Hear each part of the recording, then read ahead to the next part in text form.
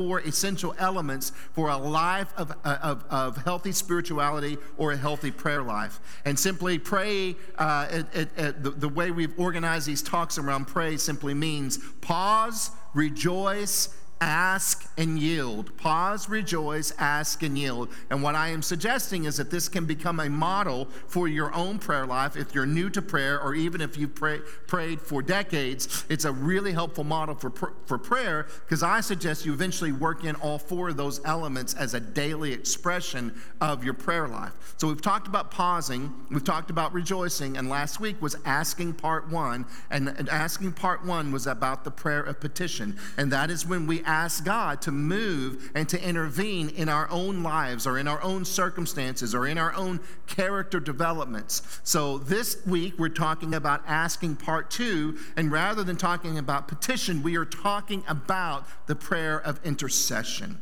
Intercession is asking for God's help and intervention on behalf of others. Petition is asking for God's help and intervention in my own life. Intercession is asking for God's help and intervention on behalf of others. Simply, the prayer of intercession, if you look up intercession in dictionary.com, it simply says it's a prayer to God on behalf of another.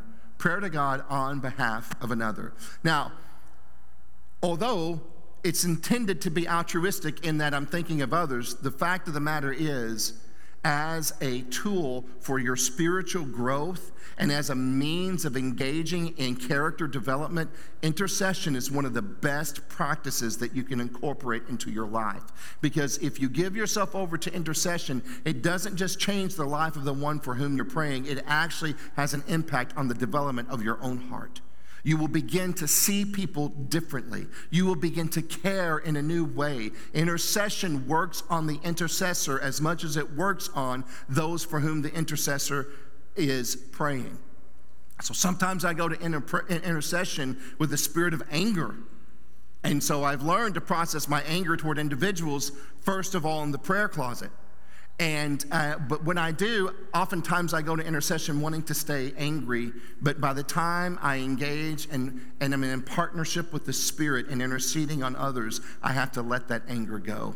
I have to lay it down. I have to begin the first movement toward forgiveness and generosity and graciousness there in the prayer closet in the presence of God and through the power of the Holy Spirit. Or maybe I will come because of obligation, because someone asked me to pray for them, or because there was something on the prayer list or on the prayer chain email that came out from the church. But maybe the truth is I'm preoccupied with my own life and I engage in that prayer from a spirit of apathy. I'm quite apathetic when I go to it. I'm unmoved emotionally. But oftentimes, in the context of intercession, as I partner with the Spirit to pray beyond my own capacity, oftentimes what happens is that spirit of apathy is pushed to the distance, and I'm called to be proactive. And what I really love about intercession is that it creates space for the Holy Spirit to move me to be part of the answers to the prayers that I'm praying. And so when I do that, I move away from apathy into proactive caring, and that caring moves me into action, and that action hopefully is a blessing to them, but the truth of the matter is those little micro actions are the ones that create a macro character. It happens just a little bit at a time. So intercession is a very powerful practice, not only in my ability to reach out to others, but also in my own development. But also intercession, we have to recognize, is an expression of love. Too often times, particularly if you've gone through some sort of deconstruction process with your faith, it's really easy to see prayer as simply as a cliche and just something that Christian people say when they don't know what to do. And I'm not saying that that's never happened to you. Maybe it is. Maybe someone has said pray about it just as a means of blowing you off. But that doesn't excuse cultivating a cynical attitude as though prayer is just kind of some kind of trinket thing that we kind of add to the ornament of our busy lives. The truth of the matter is, you can't come away with the scripture without being convinced that to follow God in part means to trust him for radical, miraculous things, both in your life and on behalf of others and on behalf of the community in which you live. And so it's not just a privilege, it is an obligation for those who follow Jesus to, as part of that expression of following Jesus, to give themselves over to lives of passionate, powerful, effective prayer on behalf of others. That's one of the ways we're actually able to love. And I don't think that it is a replacement or it is a somehow smaller action than actually being present to love someone. I think it's a real tangible expression of love if we take time to intercede. In fact, Richard Foster has said, if we truly love people, we will desire for them far more than it is within our power to give them. And this will lead us to prayer. Intercession is a way of loving others. Intercession is a way of loving others. For followers of Jesus, loving others is more than prayer. I agree with that. However, it is never less than prayer. Loving others is more than prayer, but it is never less than prayer. Because when we take time to intercede, especially if you take time to intercede for those who are challenging you, those who make you angry, those who annoy and irritate you, or those who might be put in the category of your enemy, what happens is the process of intercession bathes our motives in the presence of God. And when our motives are bathed in the presence of God, we are often set free from a host of unhealthy assumptions that we're making about the people that we might be praying for. So intercession bathes our motives in the presence of God. It's a way of marinating in the heart of God. Because ultimately what I want to move toward when I pray from others is getting out of just the myopic perspective of my own little heart and actually tap into the magnanimity of the heart of God on behalf of others. And the process of intercession invites me to participate into that process. So, for your practice of intercession, there are 4 elements that I would suggest that we contemplate and seek to begin to integrate into our practice of prayer. Get informed, get inspired, get indignant, and get in sync. Get informed, get inspired, get indignant, and get in sync. So let's take a few moments to look at each of those. First of all, to get informed. What does that mean? It means take time to figure out what's going on. Now, it's not always appropriate to do that. Sometimes you know someone's hurting, you know someone's in turmoil, and it's not appropriate for them to give you the details. And so that's when we appreciate the fact that Romans tells us that the Spirit knows what we need and that He prays through us with groanings that are too deep for words because He searches out the motives of the heart. So luckily, when I don't know how to pray, the Holy Spirit knows how to pray. And my being present to the presence of God on behalf of others has meaning even when I don't totally understand what's going on. But when it's appropriate, it's also a very powerful thing to get informed. What's happening? What's going on? Why are you grieving? What's taking place? Or maybe if you are praying for some sort of major crisis, like, for example, what we see perhaps happening in Afghanistan, you're taking time to maybe look up some news articles and kind of understand the complexity of what's taking place. Wherever your politics may be, political realities are never simple. And they can never be summed up in memes and bumper stickers and sound bites. So take some time to understand the complexity of what's going on so that you're not just praying your ideology, but you're actually taking time to enter in, and so you are becoming a more compassionate human being because you are exercising your ability to grow in your understanding and empathy even for your ideological enemies. So you take time to get informed, or if it's with an individual, one of the most beautiful parts of prayer is the discussion that can happen when you just simply say, how can I pray for you? And then there is something spiritual and healthy, emotionally healthy, and even therapeutic for people even to be able to take time to dialogue with you and say, here's how you can pray for me and here's why. Because you are inviting them into space where they get to share their humanity with you. And I am convinced one of the most profound and powerful callings as a Christian and as a human being is taking time to bear witness to another human being's experience. This is the one thing, it is rare for someone to be in youth ministry for nearly 20 years. And there were times when I argued with God about that reality. I won't pretend that I didn't. But one of the values and privileges of being in youth ministry for 20 years is you get to know someone at 14 and at 34. That is a profound privilege, and I consider it an honor that I was able to do that, because the best youth ministry, I don't know why I'm going off on this, but I think it has to do with all of our relationships, is that you get to bear witness to someone's becoming. And that is sacred. That is holy. That's what you get to do as a parent. That's what you get to do with lifelong, decade-long friendships, is you are privileged to bear witness to someone else's becoming. And so that exchange allows a powerful connection of humanity, and the Holy Spirit dwells in that space. He hovers in that space in the same way as the Spirit hovered over the waters in Genesis chapter 1. He hovers in that space where we get to exchange the reality of our broken humanity with one another. So it's not just information. It's really learning to enter into the empathy of the situation of someone else. So you take time to ask questions so that you pray not just generically, but you actually pray specifically. But in addition to asking the person, you always are welcome to say, Holy Spirit, how should I pray? I don't really know here, Lord. What would be best? How should I pray?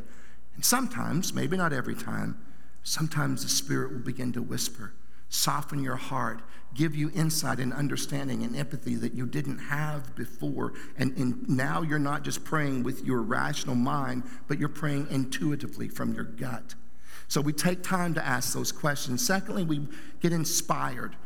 I tried to limit this a little bit.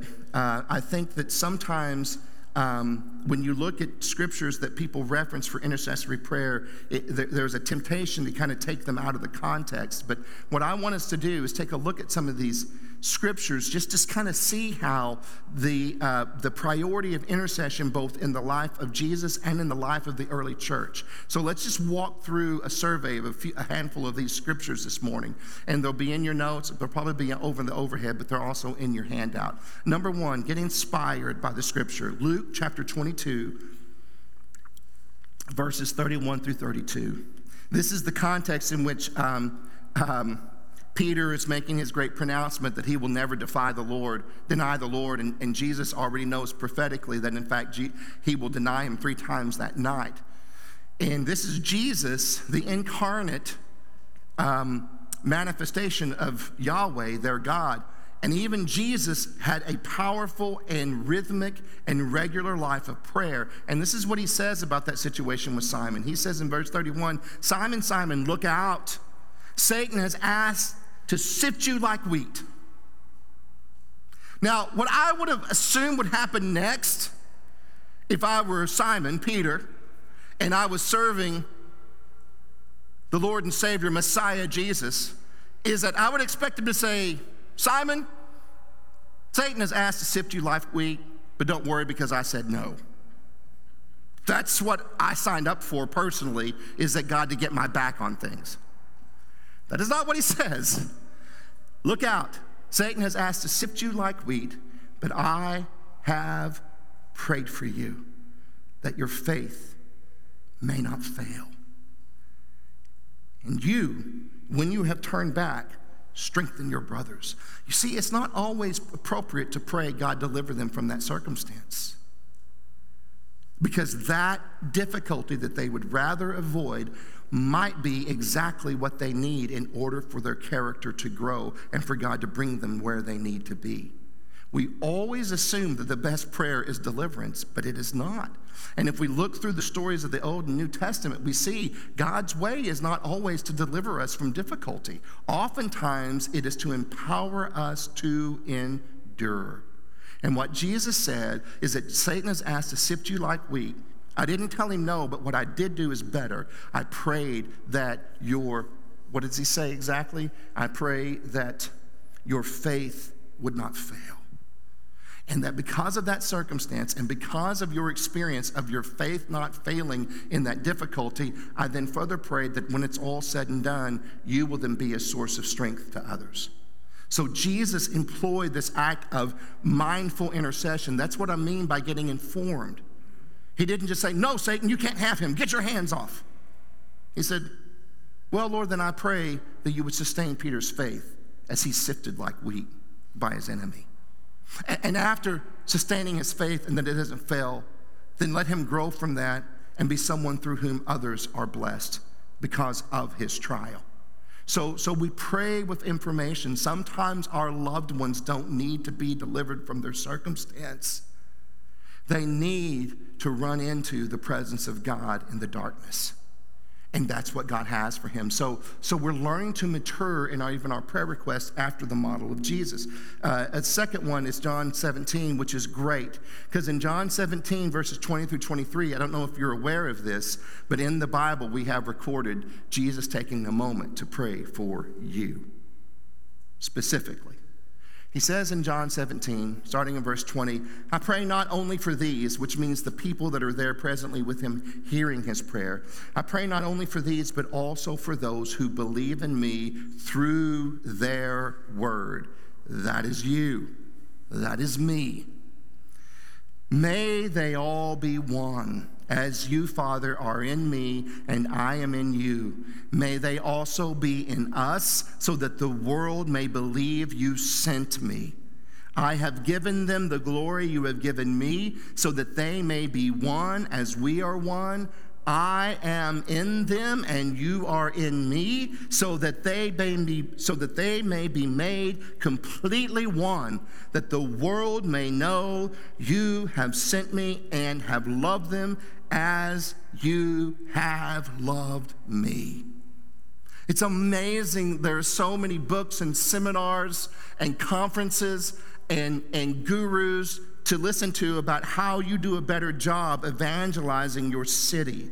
And yet right here in John 17, in the span of 3 verses, we're given the best way to evangelize and proclaim to the world that we belong to Jesus is doing the hard work of becoming one with one another. And as we become one, as we express that unity, both not just in an individual congregation, that's part of the hindrance, I think, because we read that and we read, this is good for my congregation. No, this is good for the church at large, whether they are Methodist, Church of Christ, non-denoms, charismatic, Pentecostal, Episcopal, Presbyterian, it doesn't matter. The goal is for the body of Christ to express some sort of unity. And how many of you know that we need the intercession of John 17, especially after 2020 and 2021, with the way we've all treated one another? We desperately need to live into the reality of this prayer that Jesus prayed. Look at Acts chapter 12, verse 5. This is one in which Jesus, if you look at Acts chapter 12, Peter is in prison, and the end of the story is, as a result of prayer, there is a miraculous deliverance, and Peter is released from prison. But 12:5 simply says this: so Peter was kept in prison, but the church was praying fervently to God for him. Now, in a moment, we're going to talk about getting indignant, but that's what I'm talking about here. This was not just, oh, did you get that email about Peter? He's in prison. We need to be sure to say a quick word of prayer for him. Lasagna? Fantastic. Lasagna, put the garlic bread here. Let's pray. Let's go ahead and take a minute to pray for Peter. Lord, thank you for this delicious lasagna that I'm smelling and salivating over, and help Peter in prison. Amen. Go. That is not what they did. This is fervent, directed prayer. They're taking time to gather together and say, our brother is suffering. We are going to give ourselves over to praying for his miraculous intervention maybe, or maybe they're praying for the sustaining of his faith because they don't know. I mean, you never know. Sometimes they get healed, sometimes they don't. But you can still fervently pray for the healing anyway. Because we don't know the mind of God. We don't know the will of God. But what we do know is we have these bits and pieces that in the mystery of the way this universe works, we get to be privileged with causality. We get the privilege of causing things to happen because of the way we engage with God in a spirit of intercession on behalf of others. And that's what happens here. You go to the book of Acts. The book of Acts, the story reads like there is no deliverance without the church praying fervently. There is a connection, but you say, God can do whatever he wants, and he knew it. Yeah, I get all that. I get it. But I'm sorry, you're going to have to talk to another theologian that is way above my pay grade. I don't know how to answer all those questions. And to be honest, if I start investigating answers to those questions, the result for me is just apathy and cynicism, and I just like, you're right. There's no really mystery power to prayer. Let's just not pray and get on with the business of figuring answers out to life. Because that's the way to live a good life, is have all the answers, right? I don't know. It is as confusing to me as it is to you. It is as heartbreaking to me as it is to you when I pray fervently, trusting God to do something on behalf of someone that I love, and he doesn't do what I ask. I get it. All of those things, same with me. However, at the end of the day, if I'm going to be a Christian who follows Jesus and give any merit to the authority of Scripture, I can't come away from that book without recognizing there are some things that the Bible seems to say happen only in response to God's people praying. And this story is one of them. They prayed fervently for Peter. 1 Timothy 2, 1 through 5, these are Paul's instructions to Timothy.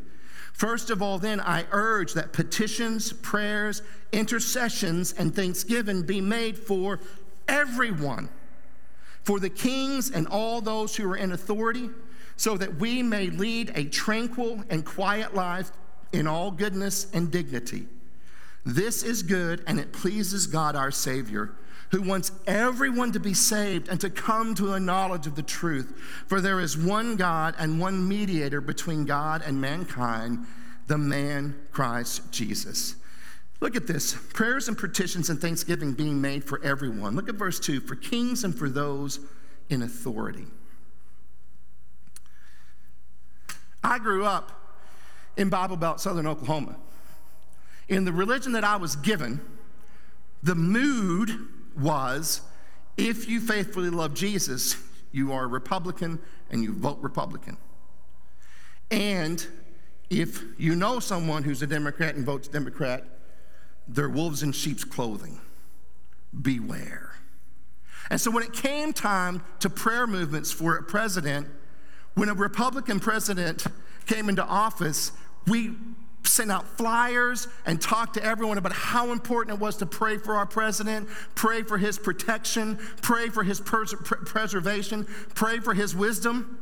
And then a Democratic president would get elected and crickets.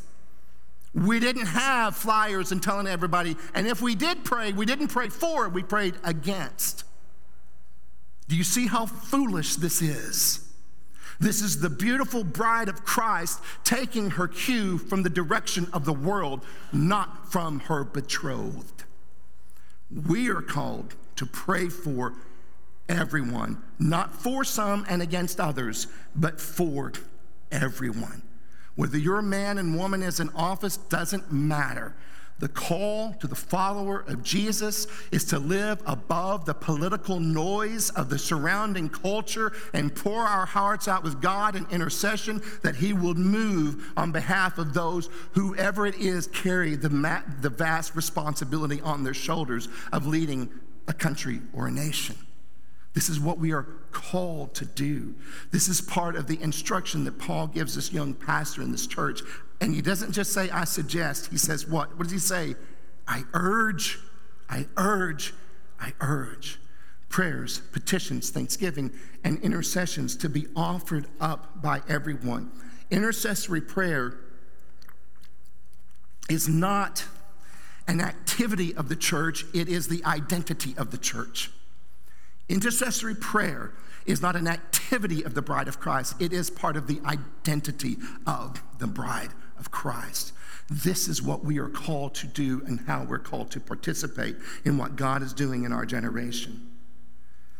He goes on to say, Philippians 1, 9 through 11, And this is an example of how Paul prayed. This is how Paul offered up intercession on behalf of others. He says, and I pray this, that your love will keep on growing in knowledge and every kind of discernment, so that you may approve the things that are superior and may be pure and blameless in the day of Christ, filled with the fruit of righteousness that comes through Jesus Christ to the glory and praise of God.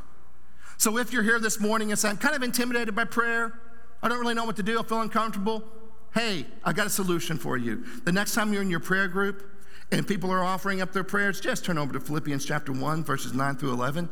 And whoever you're praying for, you say, let's say you're praying for the pastor. And I pray that Artie's love will keep on growing in knowledge and every kind of discernment. I pray that he would be able to approve things that are superior and may be pure and blameless until the day of Christ Jesus. I pray that he would be filled with the fruit of righteousness that comes from Jesus Christ. See, this is good praying. And it's not that complicated. If we'll read the scriptures, you'll learn to pray. Because the scriptures are full of prayers and language for prayer. And this is a side note, but one of the things that you'll find that happens if you will give yourselves over to a disciplined season of learning how to pray the intercessory prayers of Scripture, what will happen at the end of that season is you will have a vocabulary of prayer.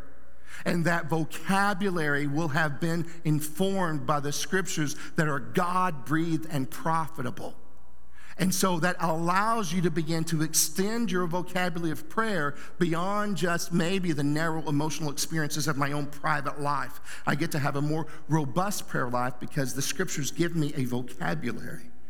So get informed, get inspired, get indignant.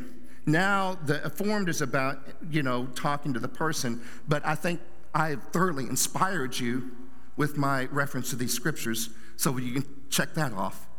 And then finally, you've got get indignant. What does indignant mean? If you look at dictionary.com, it says it's a feeling. It's characterized by or expressing strong displeasure at something considered unjust, offensive, insulting, or base. Now, what time is it? Look at my timer here. Christians are great about getting indignant about their ideology. And they're great about getting indignant and finding their ideological enemies and going on the attack. That is not what I'm talking about. I'm talking about bringing my indignance into the presence of God and recognizing that I don't wrestle with flesh and blood, with the powers and principalities and every lofty thing that raises itself up against the knowledge of God. And so it's not enough for me to just get mad at a situation or mad at an individual. What I have to be moved by is the indignant reality that God's will is not being honored in some particular circumstance or situation or in someone's life. When a 7-year-old girl is being trafficked for the sexual perversion of someone else, God's will is not being done, and his kingdom is not being enforced in that circumstance. So I become indignant in the place of prayer, and I ask God to move miraculously in that situation. Maybe I get informed and I learn about the work of the International Justice Mission. And so then I add that to my prayer list. Lord, empower with wisdom and spiritual power those working through the international justice system to help liberate and free captives from that sick perversion. But maybe in that indignant state of mind, the Spirit begins to move on my soul. And all of a sudden, I'm given a ministry and a passion and a place of service that's well beyond anything I could have imagined. Because it came out of that place of being indignant in the place of prayer over injustice that's taking place in the world. It began with praying for the situation. Then it began to be praying for people who were doing something about it. And then the Spirit said, now you get up, leave the prayer closet, hit the streets, and now here's what you can do about that. So now you get to be part of the answer to your intercessory prayers. But that doesn't happen if my prayer is passive and apathetic. I have to, do you remember this scripture we are always quoting? I captured it in my phone this morning while I was praying. Luke 10:27. He answered, love the Lord your God with all your heart, with all your soul, and with all your strength, and with all your mind. Now, when I grew up, all your mind meant that you think good thoughts. You believe right doctrine.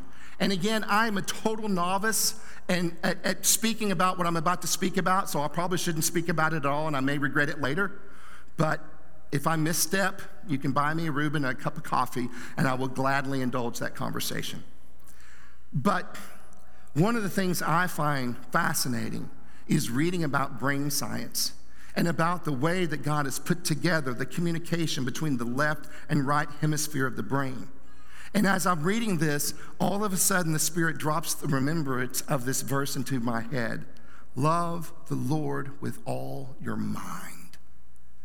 And if you read brain science, at least the popular version of it, you'll learn that we all have a proclivity to either live primarily out of the left hemisphere of the brain, or we have a temperament to live out of the right hemisphere of the brain. And they have two different functions and two different emphases. But my point is this.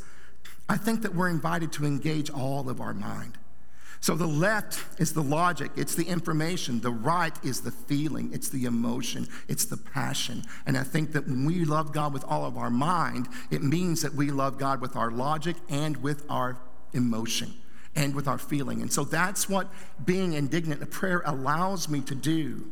Walter Wink once wrote and said this: intercessory prayer is spiritual defiance of what is in the way of what God has promised.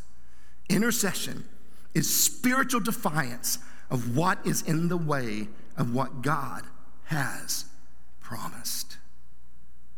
Move beyond passionless, casual, apathetic prayers to praying with your heart. Allow your heart to reach out and touch God's heart. Again, this is the last time we'll get nerdy this morning, but I'm using these words because they're accurate, but I'm not pretending like I'm an expert here. Like I said, I took just enough Greek in Bible college to say a few things to hopefully impress a few people. That's it. So I'm not claiming to be a Greek expert, but if you look at the Greek of the Lord's Prayer, these verbs in the Lord's Prayer are written in what is called the imperative mood. In other words, the imperative mood suggests more of a command than a request. So in our English translations, we read, thy kingdom come, thy will be done on earth as it is in heaven. But the imperative mood is actually more like, come, kingdom of God.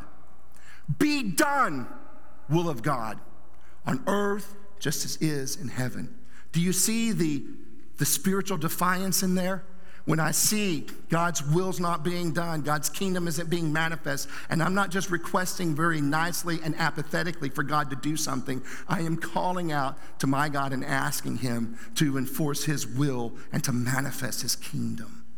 This is not casual, passive praying. This is engaging with the mysteries of the universe and asking God's kingdom to come to bear on issues of injustice. Anytime the abundant life of the King is being hindered is a time to become defiant in our prayer for others. If you want some cinematic examples, although I don't endorse all the content of all the movies that I reference, one of my favorite movies is The Apostle with Robert Duvall. Now, I'm hesitant because I'll be honest with you, 99% of the time that I have enthusiastically suggested that movie, people come back vastly disappointed. So just be known, I totally oversell this movie, according to 99% of the people that I talk to. But there's this fantastic scene in The Apostle where he's messed up his life. I mean, he's a very human preacher. He has screwed up his life with terrible choices, and I think he's got the youth pastor in a coma because he hit him in the throat with a bat. So he has issues. I understand.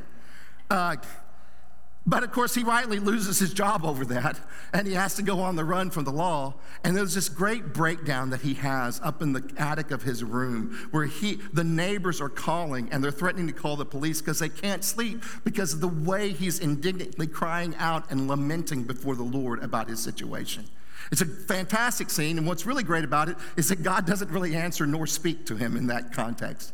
Another example I watched the other day, I came in and my daughter was watching, which my daughter turns 23 Tuesday. That's why my prayer list is all on the front row this morning, because they all got to come in. Happy birthday, Abby. 23, not 22. She's already 22. Anyway, she was watching, my goodness, so embarrassing. The movie, it's a Christian, every pastor should know it. It came out a few years ago about a family, Marriage on the Rocks. War Room, that's it, War Room. She was watching War Room, and at the end of it, they have the character Miss Clara saying an intercessory prayer. But it's like that movement is like outside of just the narrative of the story. It's actually the actress pouring out her heart and asking God to move, I think kind of like in The Nation. So anyway, it's another great example of what I'm talking about, though. If you watch, now listen, you may not have the same personality as Miss Clara. Maybe that's not for you, but it's a fantastic model of how an elder saint engages in a spirit of godly defiance in her prayer. And so you could do worse than watching War Room tonight and taking some tips. And finally, pray in sync. Take time to carve time out to pray with others who will faithfully agree with you in prayer. Much of the supernatural answers to prayer in the book of Acts always follows a time of group prayer.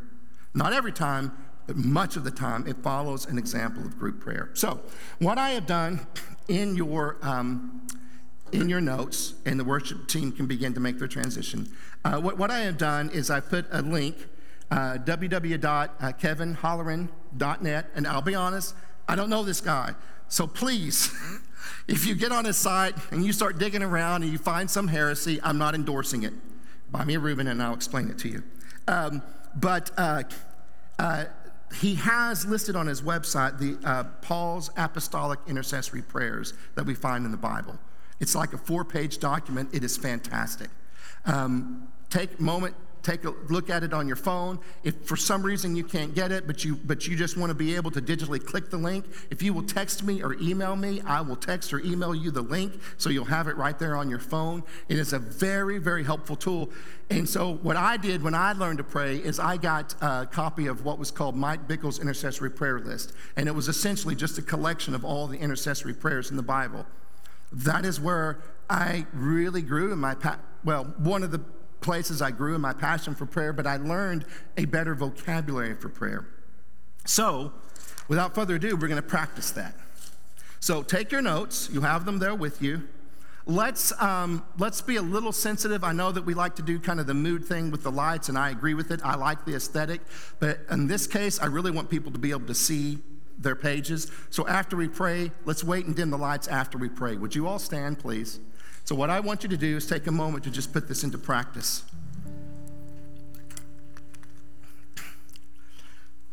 I want you to think about someone you know desperately who needs God's intervention. If you can't think of anyone, honestly, you pray for your partner. I am really, really for emotional health counseling and therapy. But if we're not praying for our partner, marriage books and marriage seminars and marriage therapy will have a limit to their effectiveness. I didn't say they would be ineffective. I didn't call them a waste of time, but I said there'll be a limit to their effectiveness. If you're concerned about your marriage, first place to begin is in the prayer closet. Even before love language tests, even before temperament tests, even before calendaring date nights, all of which are activities I endorse, begins in your prayer closet.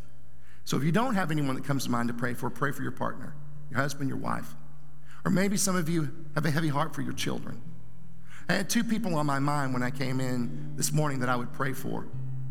And one of them was expected, the other was quite unexpected that came to my heart. But even as I've been preaching, as I've been praying, there's a part of my gut that feels so much heavier for this person because of the suffering that they are continue to perpetuate in their life. And they're such a beautiful soul, but they're trapped. So you keep whoever it is in your mind. Now, please don't be offended. As I pray, I'm going to use generic plural pronouns.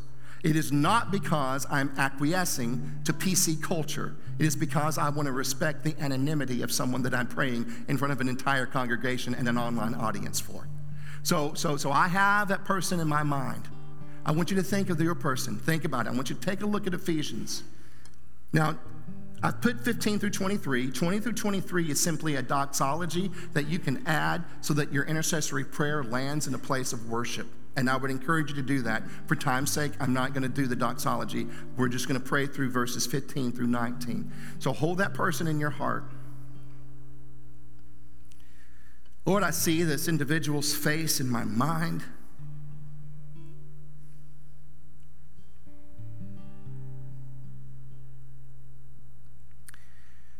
And although they live on the periphery of my life, my heart feels engaged in spirit-led empathy for them right here in this moment.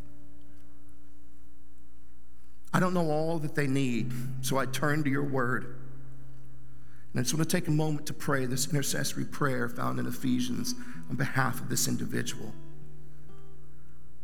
As Paul says, this is why, since I heard about your faith in the Lord Jesus and your love for the saints, I never stop giving thanks for you as I remember you in my prayers. Lord, I thank you that this person does have an awakening of love for you, but they are so distracted by the circumstances that they've created that it bears minimal meaning in their life. But I do thank you that there is evidence that you've awakened their heart to your love. So I start this time of intercession for this individual by simply saying, thank you. Thank you that you are at work. And as it says in your word in another place, I know that you who began a good work in them will continue to perfect it until the day of Christ Jesus. And I am holding on to that promise on their behalf, even though they don't have the faith to stand on it for themselves. Thank you. I pray the God of our Lord Jesus Christ, the glorious Father, would give you a spirit of wisdom and revelation in the knowledge of him. Lord, I pray, I stand in the gap for this individual this morning, and I ask that you would disrupt their life with your grace. I pray, Lord, you would give to them a spirit of wisdom and revelation in the knowledge of you, which to me means I pray that you would give them the grace to come to know you better. I know that they know you from a distance. I pray you would draw them in with the spirit of wisdom and revelation so they could see the beauty of Jesus and their hearts would be captivated by the love of Christ so that they could know you more accurately than perhaps has been modeled for them in the past. Pray that the eyes of your heart may be enlightened so that you may know what is the hope of his calling. Lord, this person, as much as anyone else that I know, needs to be sustained with hope because their circumstance seems quite hopeless. And so I pray that that spirit of revelation and wisdom would birth within them hope. And not just generic hope, but hope in the reality of their calling. They may not see it, but you have purpose for their lives. And I pray that they would be dignified with the revelation that you have purpose and intent for them. I pray that the eyes of your heart would be enlightened so that you may know what is the wealth of his glorious inheritance in the saints. And Lord, I desperately pray for this individual that according to that intercessory prayer, as Paul prayed for the people he was praying for, I pray for them that their eyes would be opened so that they would understand your inheritance in the saints, which means we are your inheritance. We are your treasure. And I pray that this person today would have an encounter in some way that would remind them that they are your treasure. And I pray that they would be given the grace to live into the dignity of what that ought to mean. And Lord, I pray that the eyes of their heart would be enlightened so that they may know what is the immeasurable greatness of your power toward us who believe, according to the mighty working of your strength. I know that this individual sees the limitations of their power in their circumstance.